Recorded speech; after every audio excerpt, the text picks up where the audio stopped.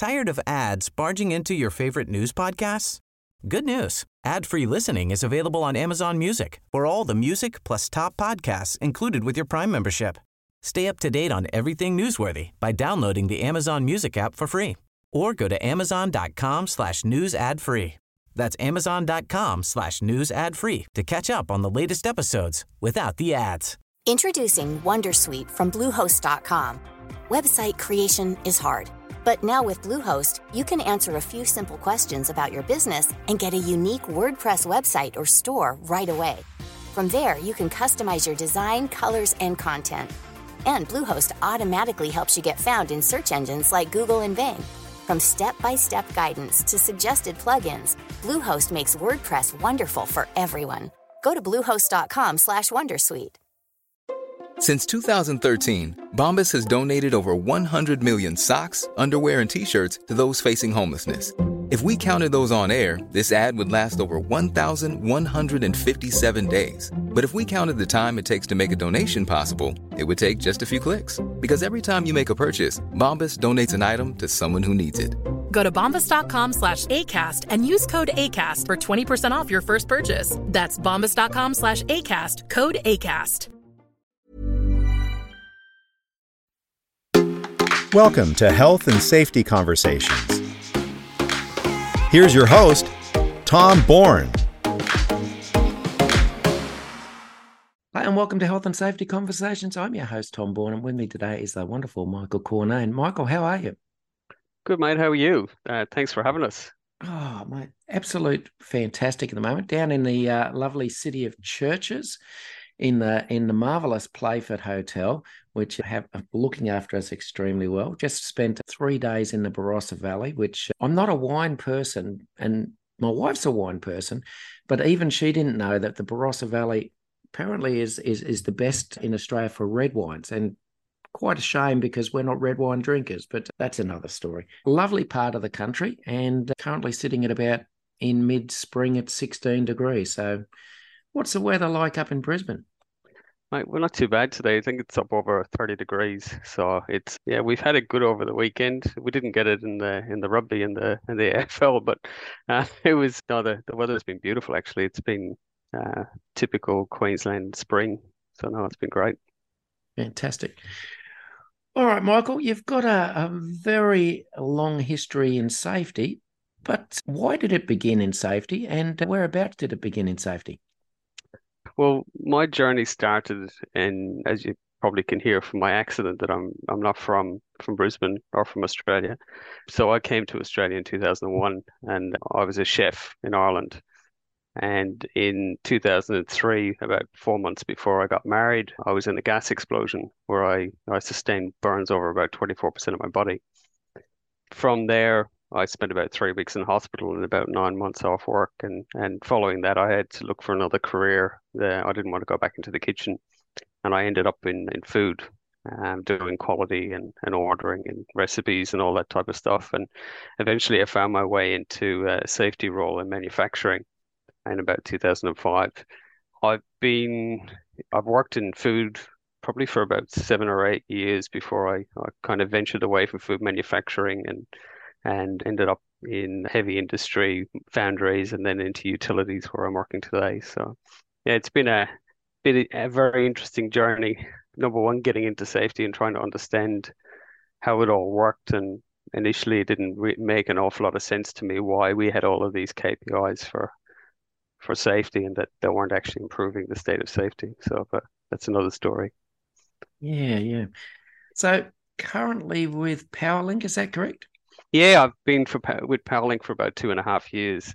Originally, I started when I came into the organization as an organizational learning specialist, which is not somebody that trains people, but the opposite. It's facilitating learning teams and different activities. So really trying to, I suppose, operationalize operational learning and creating different tools to help people tell their story about work. So yeah, it's been an interesting time, and currently my role is a senior HSE strategy, risk and performance advisor, which is a very long title. I still haven't found an acronym that can actually shorten it, but basically what it means is building frameworks to kind of implement safety to or safety differently or the new view into the organization. Okay. Powerlink, major energy provider in southeast Queensland, is that correct? So PowerLink is a electricity transmission company, and we're government or a GOC. So basically looking after all the state of Queensland. So we take all of the power from the generators, and then we hand it back over to our cousins or brothers, as I say, in Energy Queensland or Energex, to back down to the distribution network. So we essentially control all of the network all over Australia, being the middleman. Okay. Speaking of safety, is there any specific sort of risks that your people face on a day-to-day basis? Yeah, look, it's really interesting being out with our people and looking at the type of work they do, because we essentially cover all corners of Queensland and the countryside that our people travel. So even just getting to work, traveling along easements and is always a challenge. And then especially now we've got the big the energy revolution here in Queensland, where renewables is a big part of what we do. So there are always challenges with landholders, and understandably so. Getting out there and just getting onto properties to be able to do their work. And obviously the big one is HV. It's a pretty dangerous industry to be in, but at the same time it's something that we've done very well for a long period of time. I must say, this is probably one of the best organizations I've worked in, because the pride and the level of skill in our people is amazing. So yeah, they do some pretty cool work. Okay. Now, just a professional question. What do you think currently the biggest challenge that safety professionals are facing across Australia? Oh, this is a really interesting one for me, because I suppose the answer is it depends on who you're working for, right? There's, different organizations are looking for different types of safety professionals. And I think the biggest challenge is actually knowing what you're actually supposed to be doing as a safety professional, and trying to understand how you're meant to operate. So you've got one extreme where the organizations expect you to be the police and really get out there and tell people to put on their PPE and fix behavior, to the other extreme on the other side, where you become more of a facilitator and a coach. So I suppose, kind of summarizing that, it's trying to understand your own identity and what you're actually supposed to be doing as a safety professional is probably the biggest challenge. Yeah, I'm seeing a bit of a movement even in some of the heavier industries, where we're seeing the safety advisor role move away from that day-to-day administrative type situation and more back into the purely advisor role, where the organizations are saying we're now a bit more of a mature organization, and a lot of those day-to-day safety roles can be managed by frontline supervisors. Is that what you're seeing as well? Yeah, look, definitely. I think even particularly and I'm part of I would say the Safety Differently movement, where, we believe that the people are the experts in the work. And rather than trying to tell somebody what to do, or how to do their work, or how to be safe in the context of their work, because it's really difficult for us to do that unless we're walking with them, we're there every day out in the field, to understand their context. So for me, my belief is that we should be there to support, or be the voice of the worker, where we can, I suppose, elevate and tell their story up through the organization around the challenges that they face. So I'm almost being an advocate for people. And yes, there are some times where our expertise is called for when it's to do with, reporting or any legislative requirements. And even then, I don't think safety people are good at giving, say, legal advice. But there are people out there that are really specialists in their skill and have come from industries that do add a lot of value to organizations. But I see my role as being that one who creates the opportunities for people to have a voice and and also help leaders to understand the context of what's going on within their teams, and being able to prepare the leaders for the stories that might come out of the field.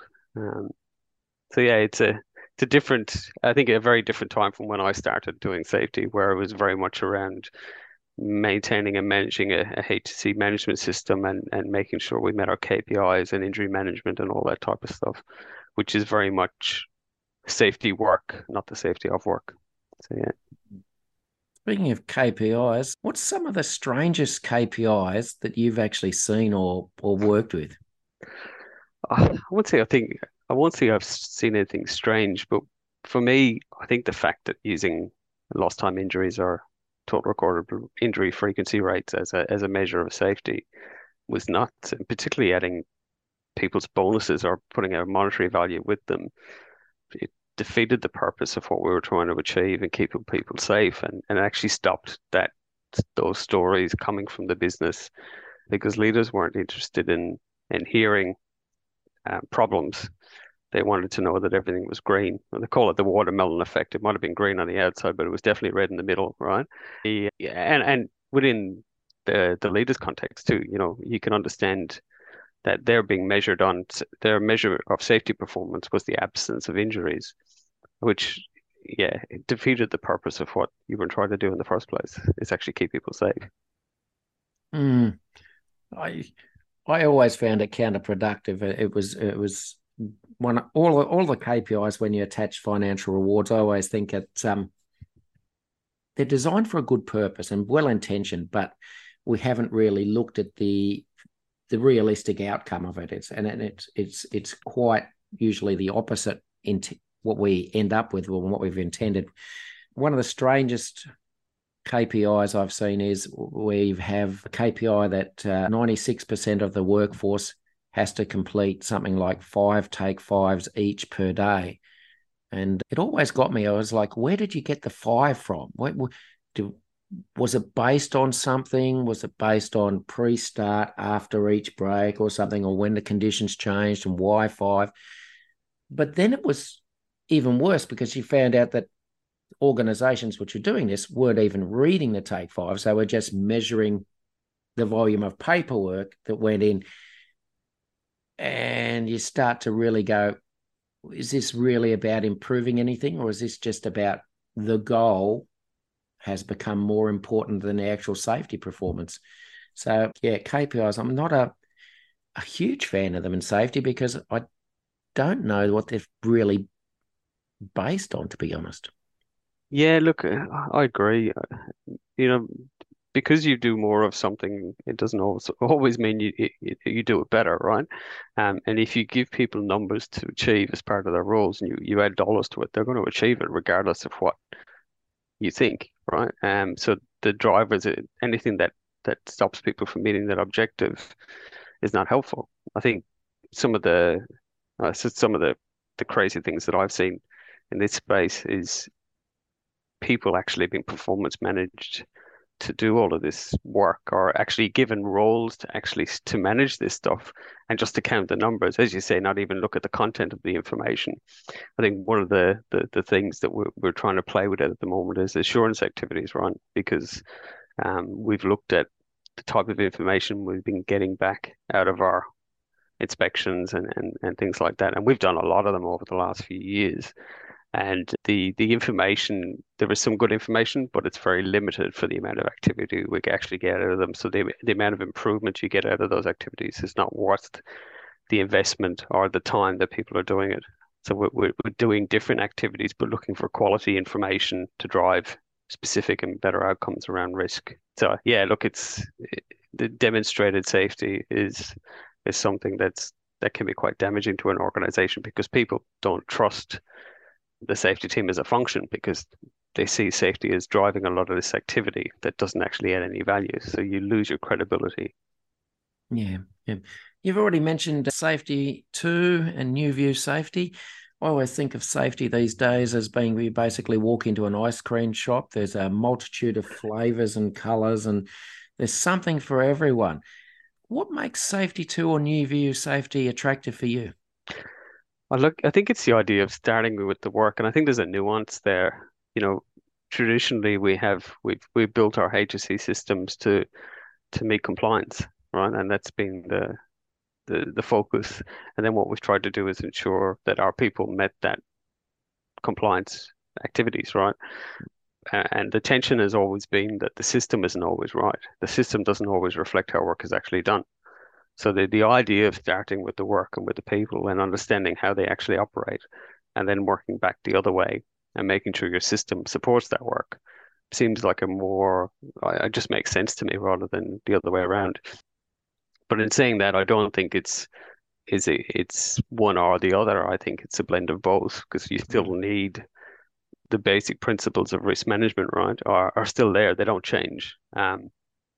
It's really about making sure that system is fit for purpose and it's actually doing what's intended. And focusing on critical risk for me is probably the best thing you can do. I think this focus on all injuries and the type of information you get out of your injury management system that really doesn't give you a lot of foresight into where your next big thing is going to happen, or the next big accident or the next big injury is going to happen. So being more proactive and understanding how people are successful 99% of the time, it's a lot more fun too, because you're not dealing in a crisis, right? You're just talking to people about their work, and I love it because you learn a lot and you get to understand the complexity of what it is to do work in an organization based, from the guys doing the work in the field. So yeah, I think it's, for me, much more intuitive and makes a lot more sense, and a lot more value adding as well. I could never understand this, going back to our earlier point around doing all of this activity and not actually improving anything off the back of it. So for me, sometimes doing less is more, but as long as you're doing something to improve or manage the risk, which is much more beneficial for the people at the front line. So yeah. Yeah. Have you found over your time that sometimes in industry it takes a lot of time and effort to actually change that traditional view of safety? Yeah, it does. To be honest, I don't think when you start talking about the theory of safety differently or safety two, it kind of can be very divisive, particularly because we've been saying one thing for 30 years or more around, this is how safety is done. And now we're coming in and saying that everything that was done before is bad, right? I don't think that's helpful. Number one is we've done a lot of great work and a lot of good things. Mind you, some things that weren't so great, we want to change, but we're not going to try and change everything. The things that are really good, we want to keep, but changing organizations is really difficult. But when you actually break it down to, and this is the type of things that we've been fairly successful in doing at the moment, is actually going in and understanding what are people's greatest challenges or what's their greatest worry at the moment, and then helping them to get good information on that, and then being able to know that that's managed or improved. It's much more beneficial than going out and grabbing a piece of your HSE management system, such as working at heights. And in our organization, we don't just work at heights. We work with HV, we climb towers, we're dealing with load on attention, we're dealing with dropped objects, all these activities all at once. So when you package it all together and start with the work and understand how the work is done. Tired of ads barging into your favorite news podcasts? Good news. Ad-free listening is available on Amazon Music for all the music plus top podcasts included with your Prime membership. Stay up to date on everything newsworthy by downloading the Amazon Music app for free, or go to amazon.com/news ad free. That's amazon.com/news ad free to catch up on the latest episodes without the ads. Introducing Wondersuite from Bluehost.com. Website creation is hard, but now with Bluehost, you can answer a few simple questions about your business and get a unique WordPress website or store right away. From there, you can customize your design, colors, and content. And Bluehost automatically helps you get found in search engines like Google and Bing. From step-by-step guidance to suggested plugins, Bluehost makes WordPress wonderful for everyone. Go to bluehost.com/wondersuite. Then you can understand how people are actually managing risk in real time. Whereas if you only focus on one part of that, you're not getting the full story. And then that's why our systems don't always help reflect how work is actually done. And so I don't think you can actually check that that single high risk activity without actually understanding how that work is done really well. Yeah. Couple of questions with New View Safety. All right. Firstly, how do you convince people and build up trust so that they are willing to talk to you about their job and what the risks are involved with? Because I know from a lot of my experience that you start from a position of virtually zero trust with a safety department.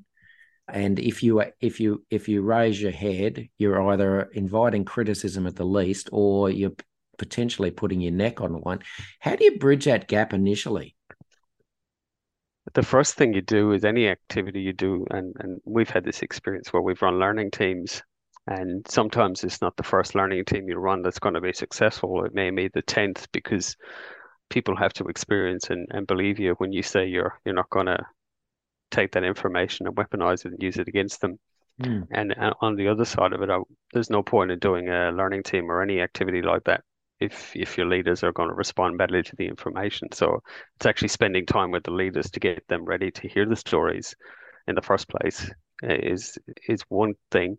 And the next thing is actually making sure you respect the privacy and the identity of people when they tell you something in confidence. So it's the only way you can build trust, and it's not done really quickly or easily. It takes a long time to do that, particularly where you've got people have seen the safety churn over time, new programs, new initiatives, and a lot of it was always put down on the worker. So it's very hard to change that long-term view of how safety has been done without actually proving it. So you've got to actually keep your word, number one, and then you've got to do it over and over again. And yeah, it can be broken very easily, very, very easily. Yeah. Do leaders really want to know the truth? They do. If it doesn't, genuinely, from every leader that I've spoken to, yes, they do. They honestly do. And because I don't think any of them would want what they don't want, what they really want to know is that next thing that's going to come and bite them as a leader. And they do care for their staff. I haven't seen another leader yet that doesn't really care for their people.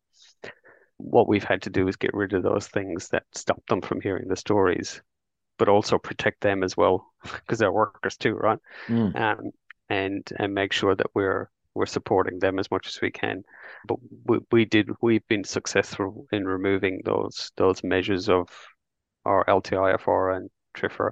They're still in our organization as a thing, but it's not something we talk about more broadly. But at the end of the day, they're not against our leaders' KPIs either. So it's not a barrier for us to be able to bring stories to them. And genuinely what we find is when we look at, going back to that question at the beginning about what they want to find out about or what are the things that keep them awake at night, if you actually go and help them to do that, then it starts building up trust, and they are interested in hearing the stories, but at the same time they've got to manage multiple risks all at the same time too. It's not just a safety risk that they've got to consider.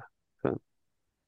Yeah, interesting enough, I've visited this one particular site I just want to talk about now a number of times, and it's a progressive company, and it's a company where I think they've come a long way in the last 10 years in their views of safety. But interesting enough, I was up there a few weeks ago, and sure enough, I go to the bathroom at one of the many occasions you might go, and all of a sudden I see there's little stickers up on the mirror again, the ones which says, the person that is responsible for your safety you are looking at. And I just was like, this is crazy. They've come so far, and now all of a sudden, someone's taking them back a step or two. How hard is it to get new views of safety and new ideas to actually not just be introduced, but to take root and to actually, survive instead of going one step forward, two step back?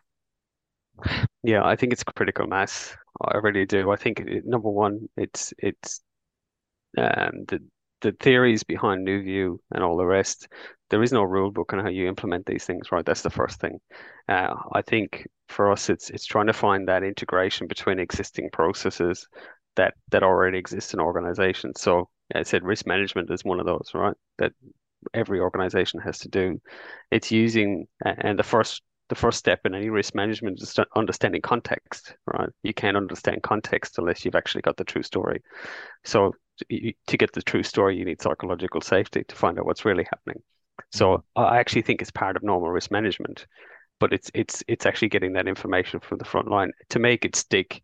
Like anything, you still have to systemize it. It's not something that can be really loose.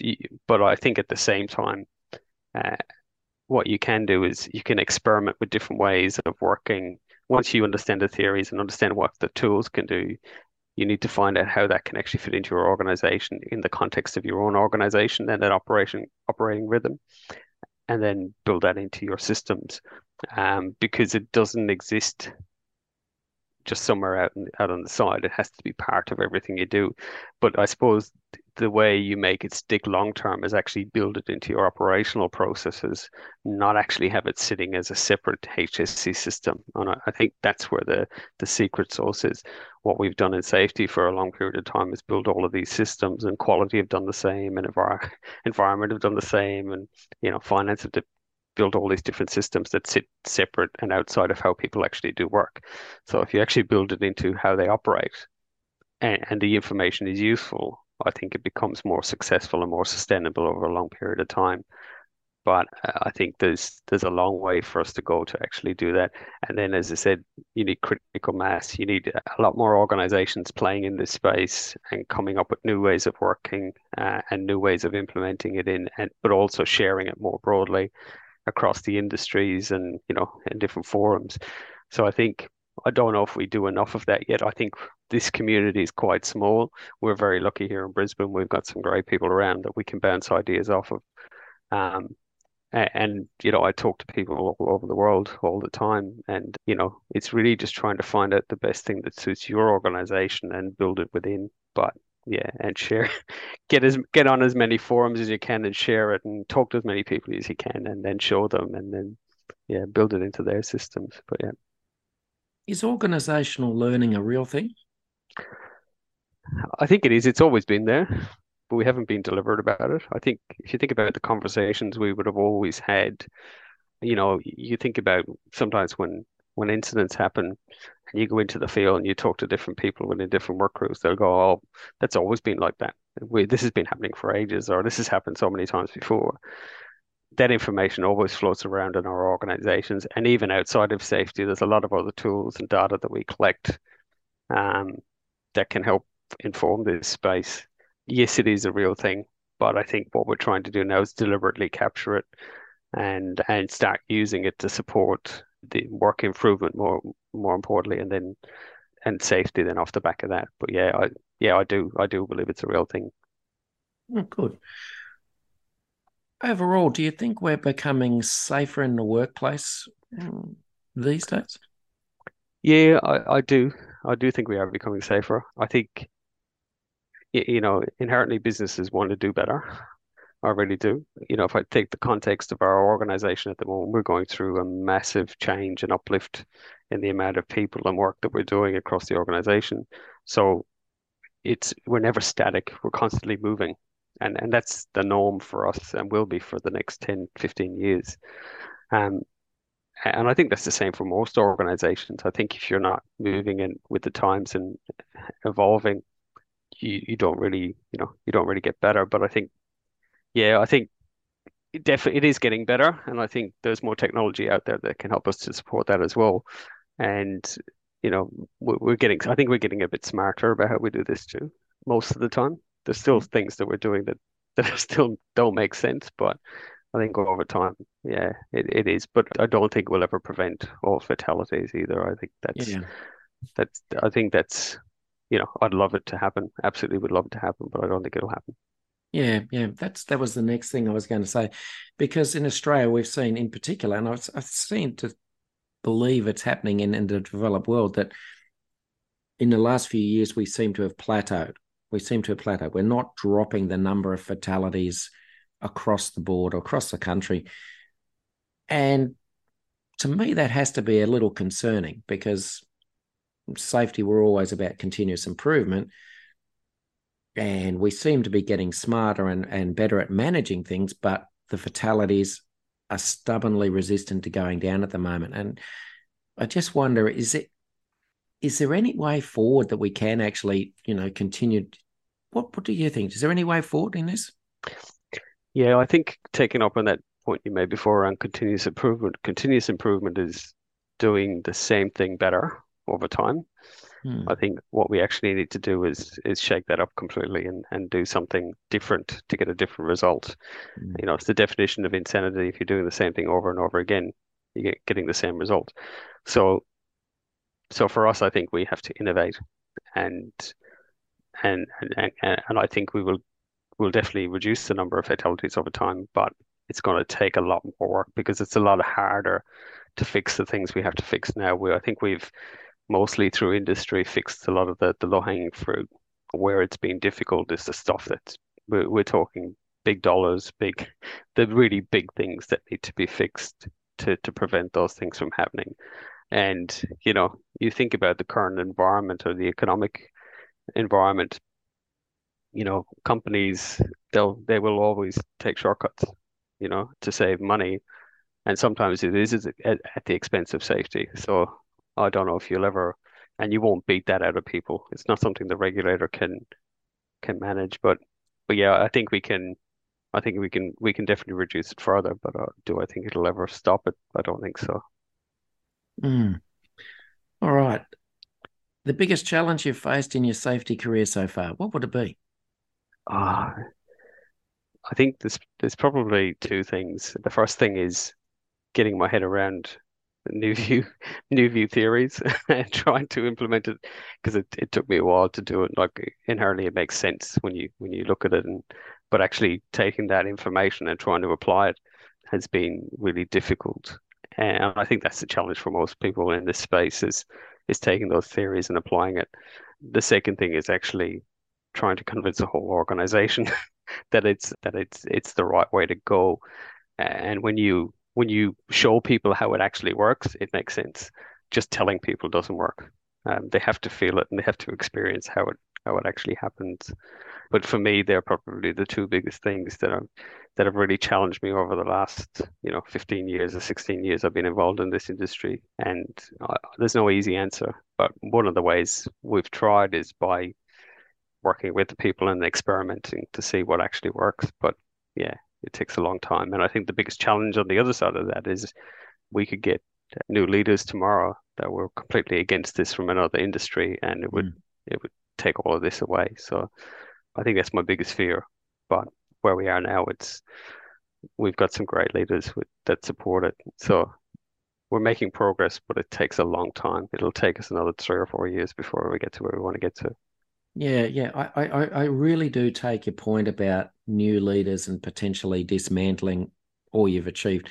That's my fear, and that's why I brought up organizational learning, because, as you said, if you don't embed this in processes, the greatest fear is one leader, one safety leader will come in and we'll be back 20 years. And I think that's actually a genuine reality that could happen, which is quite scary, because I don't think we want to ever go back to the days of name, blame, and shame. But I think those ideas are stubbornly persistent. Put it like that. Yeah, I think if you can make the connection with the operational learning back into that traditional risk management, I think that can be really useful because it underpins or definitely supports that. There are a lot of, and because we look and focus on work, the opportunities are essentially, the list gets longer because we're finding lots of bits of information. I think that the challenge for people is what to prioritize. And to be honest, if you're working with them to find out what they're interested in or what they want to learn about, then it's value for them. I think where it becomes really difficult is if you're going out doing things that are working against them or creating, I suppose, a big long list of things that they have to do, and that may not always add value. It's not really useful for them. So I think the challenge is around gathering all this data and being able to get it to a point where it's easily understandable, but also you can do something with it to help support and manage risk. So. Yeah. Now, Michael, on another side, you do some lovely community volunteering. What exactly do you do? Mate, I've been coaching football, as in soccer, for a long time. I think in the last I coached both of my kids, and then when they got sick of me, I had to hand them over when they got about 10 years of age to other people. I've done a few things, from working with Special Olympics, fundraising with them and doing stuff I was on our football committee for our football club as well. And for my sins, I did that over COVID, and it's probably one of the most challenging times I had in the club. But I loved it, and then I think at the moment my passion is trying to get the word out around safety differently. So that's more my community work at the moment, trying to get to as many people and help them understand the theories and the practicalities behind it. So yeah. Oh, beautiful, beautiful. Just with soccer, did you manage to get along to see any of the Women's World Cup? Yeah, I went to see Ireland and Nigeria here in Brisbane, so that was good fun, great atmosphere. And then I probably wouldn't admit this to my English friends, but I went and saw England versus Haiti as well. So it was brilliant. It was the best. It's some great atmosphere. I just love football games, and I've got two boys, teenage boys, and to bring them along and show them that the women's game is still a good game of football, and they were they had a great time. So it was really cool, and yeah, the buzz around the place was amazing. It was definitely a highlight for me. Oh, beautiful. All right, Michael, we might leave it there today. It's been an absolute pleasure having you on, but we have run out of time. But I do look forward to speaking to you again sometime in the future. Mate, always a pleasure. Thank you so much for the opportunity. Thanks for listening to Health and Safety Conversations with Tom Bourne. Until next time, stay safe and enjoy the rest of your week. Tired of ads barging into your favorite news podcasts? Good news. Ad-free listening is available on Amazon Music for all the music plus top podcasts included with your Prime membership. Stay up to date on everything newsworthy by downloading the Amazon Music app for free or go to amazon.com/news ad free. That's amazon.com/news ad free to catch up on the latest episodes without the ads.